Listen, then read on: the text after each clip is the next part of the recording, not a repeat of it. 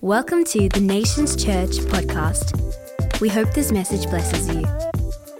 Who's ready for the Word of God? Wangara, you ready? Scarborough, you ready? Come on, let's go. Belmont, Port Kennedy, and Bunbury. We're going to get into the Word of God today. Exodus chapter 3, reading from verse 1. Myra, you ready? Now Moses was tending the flock of Jethro, his father-in-law, the priest of Midian, and he led the flock to the far side of the wilderness and came to Horeb, the mountain of God. There the angel of the Lord appeared to him in flames of fire from within a bush.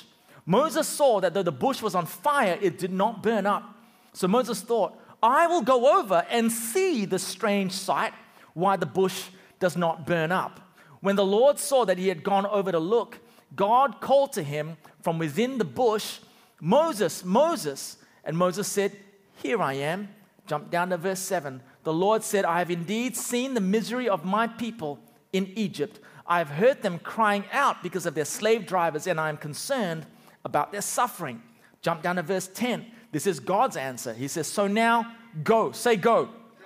I'm sending you to Pharaoh to bring my people to the Israelites out of Egypt. But Moses said to God, Who am I that I should go to Pharaoh and bring the Israelites out of Egypt? Verse 14, we'll jump down to that. God's answer to Moses was this, I am who I am. What kind of answer is that? I am who I am. This is what you are to say to the Israelites. I am has sent me to you. Exodus 4 verse 1. Moses answered, What if, say what if, they do not believe me or listen to me and say the Lord did not appear to you? This is the Lord's reply. Then the Lord said to him, What is? Say what is? What is that in your hand? A staff, he replied. Today I want to speak to you about some beginning statements, beginning of certain questions that we may be tempted to ask or make at this time of the year. At any juncture in our lives, we go through transitionary seasons at the start of different years, at the start of different eras, at the start of different things. And God is always wanting to speak to us about our lives and what lies ahead. And whenever God speaks to us, I feel that at times our response to God's questions of our lives or His charges toward us are often met with questions that come from our own heart. And we start these conversations with God, or we respond to Him often with some of these beginning statements. And so today, I want to speak to you on this thought, what if, what is, He is? What if, what is, He is? This is going to make complete sense to you as I unpack this account in Exodus about this story by a man by the name of Moses. We jump into Moses here in Exodus chapter 3. He's about 75 to 80 years old when we find him in Exodus 3. He's not a young man. If you can think about Moses' life, it's a good way to look at it biblically, roughly, is to divide his life into three different chunks of 40-year lots. The first 40 years was in Egypt. The second 40 years was in Midian, or the desert. And the third 40 years was in the wilderness. Are you following me so far? Moses' life was very, very unique. When we first introduced to Moses, he is a baby. He's floating down the river Nile. His own people were Egyptians that were under slavery in Egypt, and his mother didn't want him to have the similar kind of oppression, so she floats him down the river in full view of the Egyptian daughter's sort of entourage. She picks him up, adopts him, and she raises him as a prince of Egypt in the palace. So he's a Hebrew boy growing up into a man in an Egyptian palace. There is displacement right there already. Makes sense to you guys? So he's always had a sense that even though I'm here in the palace, I'm of the Hebrew people that are enslaved, until one day he's so incensed when he sees the Egyptian oppressors beating up on this one Hebrew slave that he intervenes. He actually ends up fighting and killing this Egyptian slave driver, so racked with guilt, he goes on the run and runs away into the hills of Midian. He's about 40 years old then, and for the next 35 to 40 years, he finds a brand new life. He's living in Midian.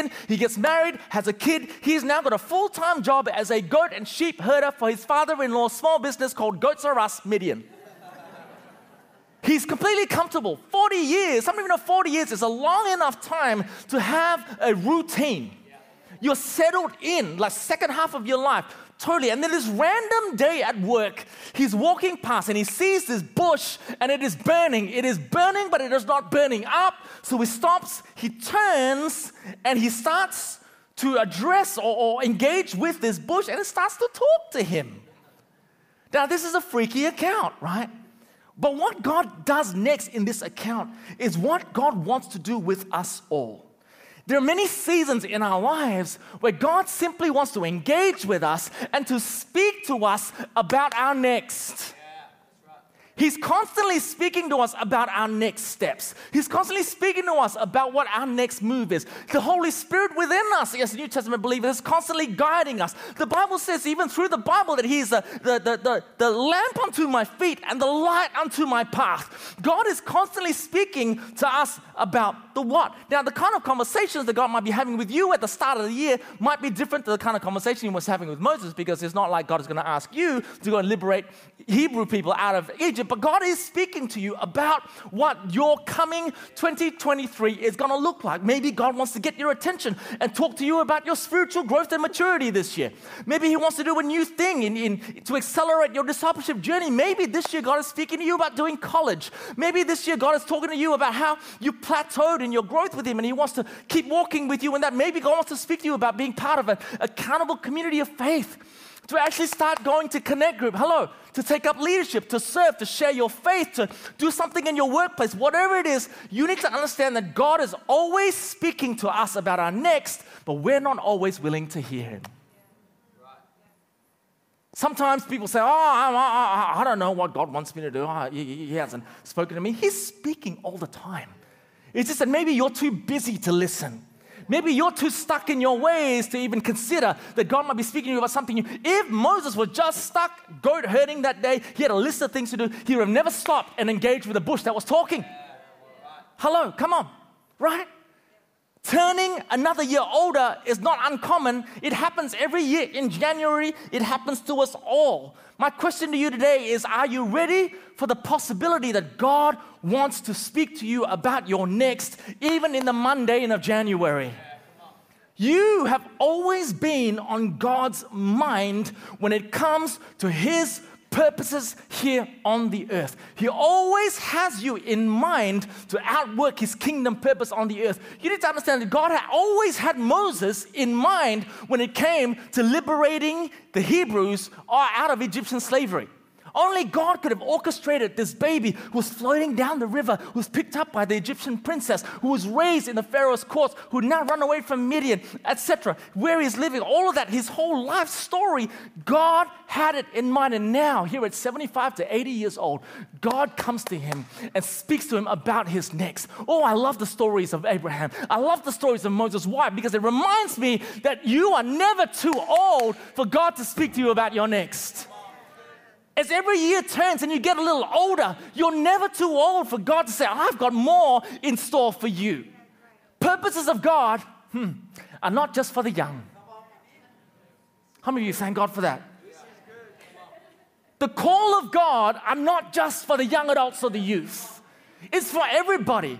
The Bible is applicable to everyone. Ephesians 2 verse 10 is applicable for everyone, because if you realize that you're not dead today, you need to also realize that God's not done with you. Ephesians 2 verse 10 says, for we are His workmanship, created in Christ Jesus for good works which God prepared beforehand that we should walk in them. This doesn't just apply to young people. This applies to everyone. I believe that Jesus has more good works for His church to do than His church is prepared to do them. In every season, God is constantly speaking to people. At the start of every year, at the start of every juncture in your life, He's constantly saying, I've got more and I've pre-prepared for you to walk in. You're just not listening. You're just not having burning bush experiences. You're just not engaging with me. Jesus has more good works for His church to do than His church is prepared to do. I don't care what your comforting internet meme is trying to tell you today, right? Jesus has been screaming for 2,000 years, the harvest is plentiful. I just don't have any laborers. There is a labor shortage, not just in the natural, but in the supernatural. There is work to be done, but the church is asleep. There are people to liberate, but my people are too comfortable in Midian. This is what God is trying to say. You're never too old for God to speak to you about serving Him, stepping up in Him.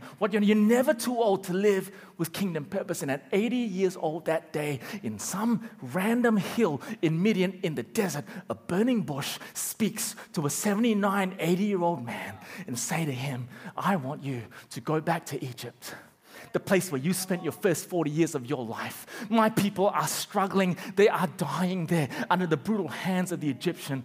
I want you to go.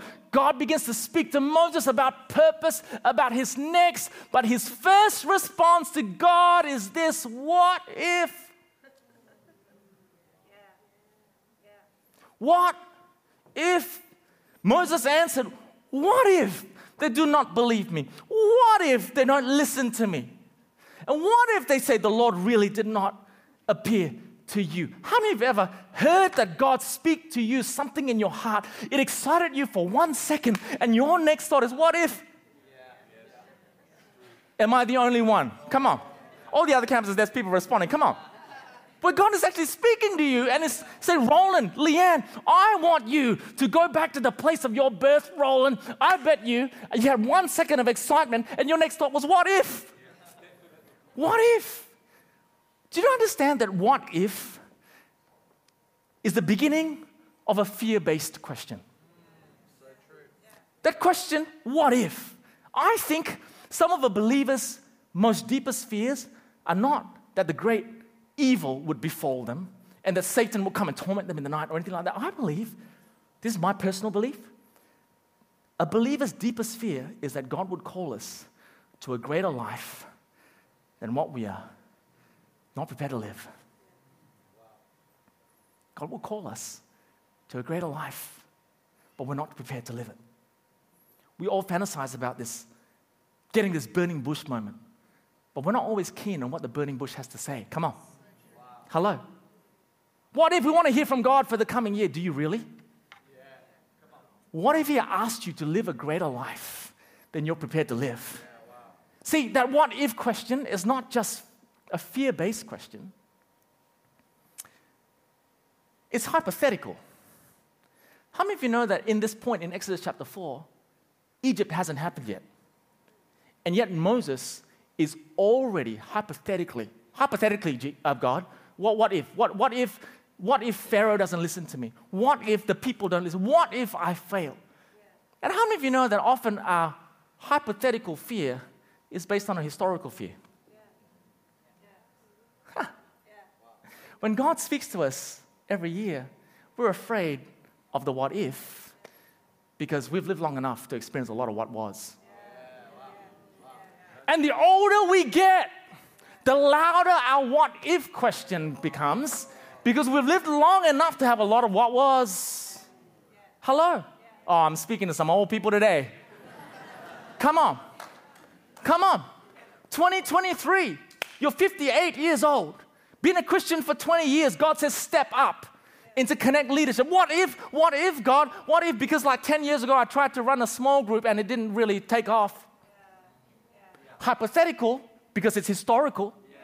And every year as we get older, our what-ifs become louder because we got more history of disappointment. We got more history. Moses is now 80 years old. He knows what the Israelites are like. He knows God calls them a stiff-necked people. They're stubborn.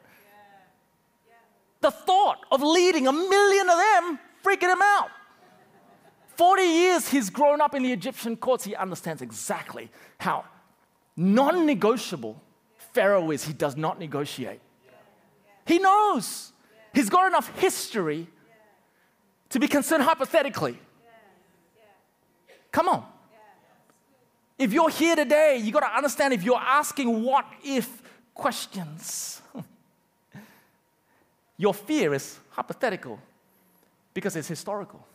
Maybe God is impressing on your heart. This year, you've got to accelerate your discipleship, enroll in Nations College. What if God, I can't manage the finance because I've never been really good. What if I can't manage my time? What if I don't? Well, what if my boss doesn't tells me that I can't take the Wednesday off because, he was mad the last time I asked to go from full-time to 0.8. We have a lot of history, so we ask a lot of what ifs.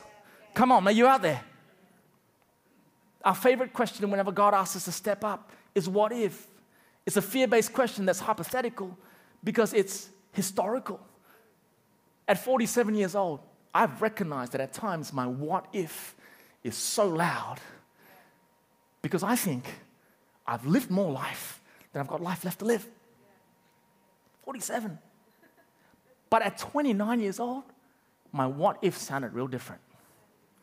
At 29, I was asking God questions like, what if I plant a church and becomes a multi-generational church that impacts? Come on, what if we plant a church that reaches nations one day? Come on, are you out there? What if we plant a church? It might just be a hide hole right now, but what if we plant a church and we start something in the city of Melville that one day goes all over the city of Perth? I was asking different type of what if questions when I was young because I didn't have a lot of history.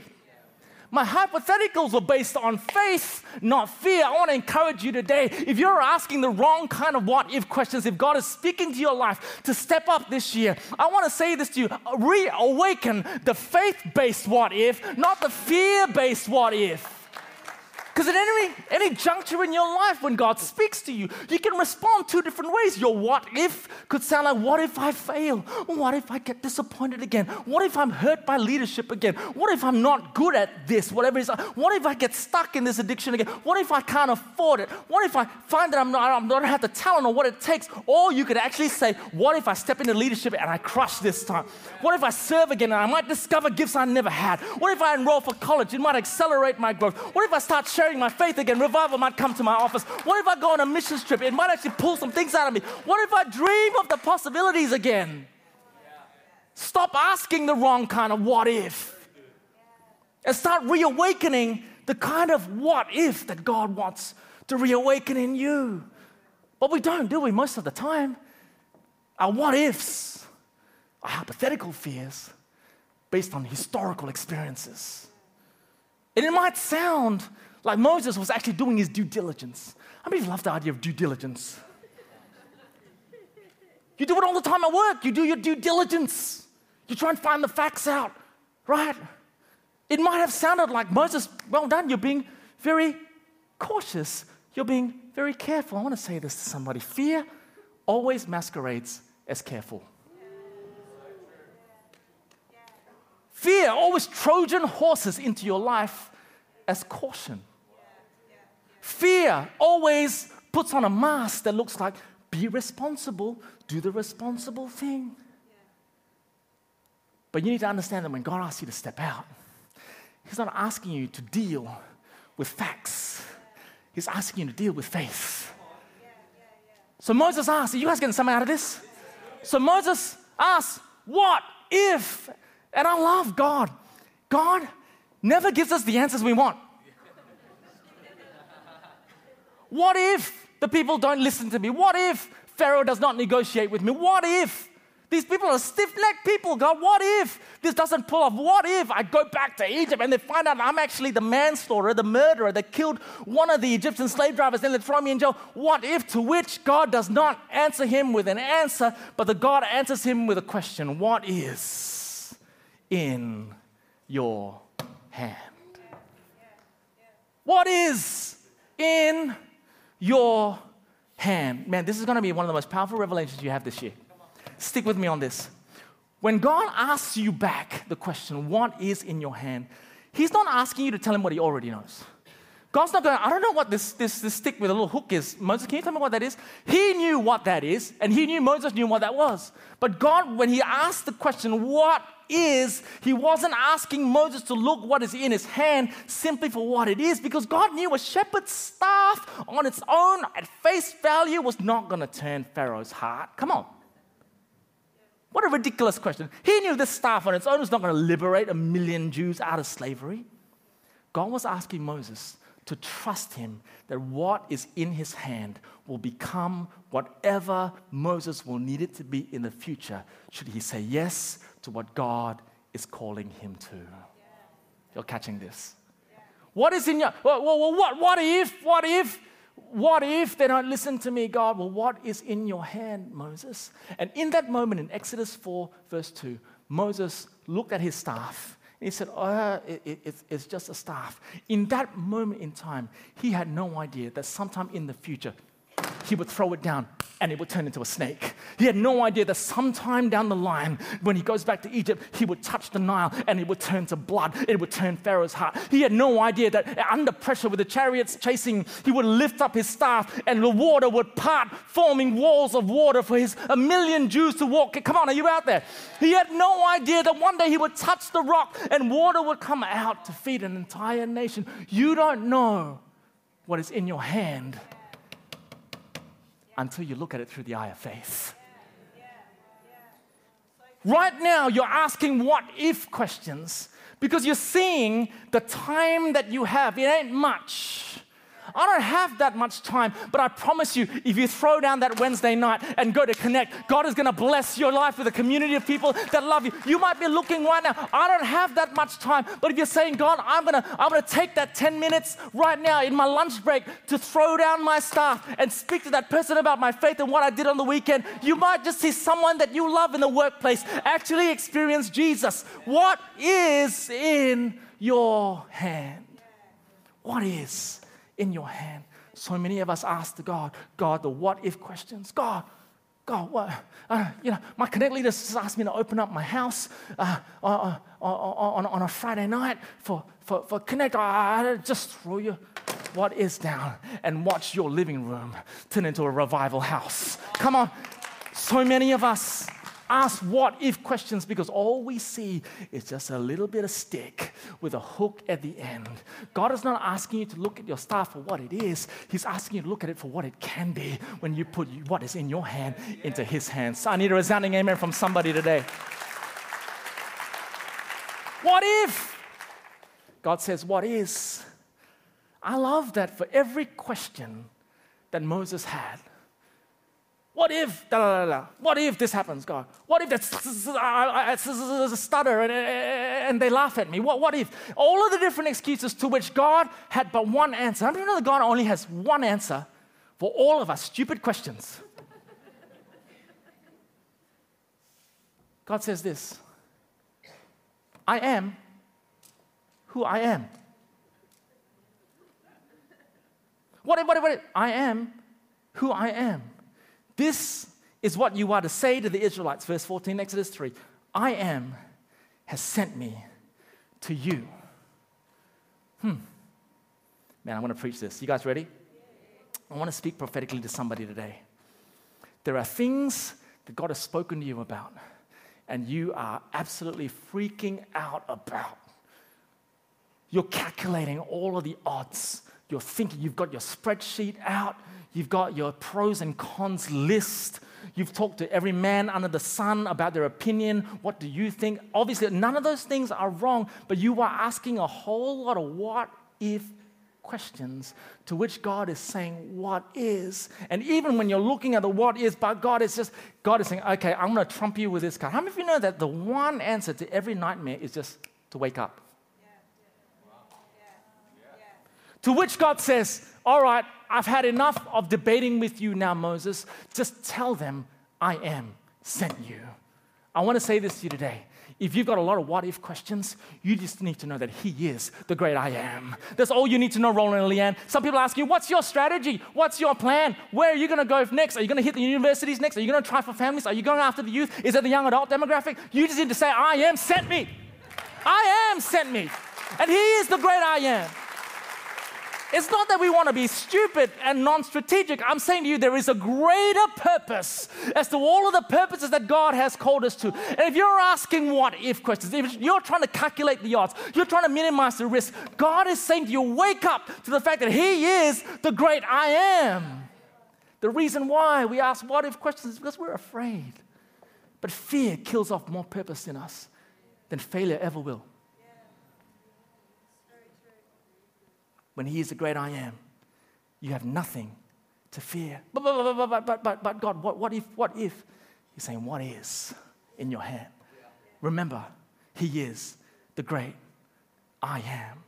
It was an invitation by God to Moses at 80 years old to live a greater life than he's ever lived. You know, I reckon it is far easier for God to save us from bad to good, like from a bad life, destitute, broken, desperate. It's far easier, I reckon. Don't you reckon that it's easier for God to save someone who's so destitute and broken and save them from a bad life to a good life than it is to save Christians from a good life to their best life? I reckon God's got a far easier job saving someone who's down in the dumps, a wretch like me, into a life in Him than it is to save Christians from their good life to their best life. Far easier for God to get people out of Egypt, far harder to get them out of Midian. And this is the juncture I want to address today to 21st century Christians. It is far easier for us to stay in our Midian when all along God has got so much for us. Our what-if questions rarely come to God in our most desperate, destitute times. I promise you, the reason why you're asking what-if questions is because you love your nights in so much. You're so comfortable with your Netflix binges. You just love the standard of living you're in right now. The what-if question, come on, hitting up against something now, it's not the fact that God is trying to take you out of slavery into liberation. He's trying to get you out of Midian. 40 years I've been here, God. I'm married now, got a kid, we've got a house, working for a small business. I'm really happy right now, God. Don't you rock my boat. I'm asking you what if, because I'm not prepared to live the great life that you have in store for me. I just want to live the good life. And yet God says, what is in your hand? You're concerned. You're concerned about a little bit of time, a little bit of money, a little bit of margin, a little bit of routine that you got now. What am I going to do with it? And God says, if you throw it down, you will see what I can do with it. You will never experience He is turning your what is into a breakthrough if you keep living in the what if life. At 29 years old, our old pastor asked Chrissy and I to plant a church. And had we asked all the what if questions, don't worry about that. But had we stayed living in the land of what if, you wouldn't be here today. I so thank God that we visited what if. We never built a house there. And for some of you, you've been building a house in what if, and it's been 40 years, and your burning bush experience is right now. Come on, I'm speaking to somebody today. Come on, are you out there? There was a time when I asked God, what if? What if? What if, God? You're asking us to plant a church. I don't know how to do this. I'm like, I just finished my CPA. I'm trained for the boardroom, not the pulpit. Chrissy was a speech pathologist. She was trained for the therapy room. She was trained to teach children how to speak. She wasn't trained to speak to adults that were behaving like children. This is like, that's not what we were trying. This is not us, God. I had a very strange mix of skills. I could play the guitar and sing, and I could do accounts. What? That is a very odd mix. What if, God? What if? But I so thank God, as I look back on our history, that we only visited the land of what if. We never built a house there. Yes. If you're here today, and it's been years that you've been living in the land of what if, I want to say this, put your what is into the hands of He is, and stop asking what if. You were created for so much more.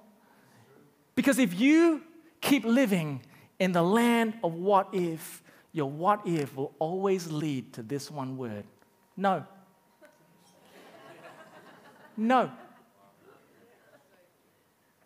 When we don't live the He is life, you'll never see the power of what is. And you will keep living the what if life. And your what if life will keep you where you are. Imagine if Moses, in front of that burning bush, what if God, what if God, what if God? No. We wouldn't be reading, but Exodus 5, 6, 7, 8, 9, Deuteronomy, the book of Joshua would never happen. Come on, I wonder today, how many stories have remained untold in the church because we've been living in the land of what if? How much of your story remains unwritten because you're living in the land of what if? I can promise you, I know this couple very well.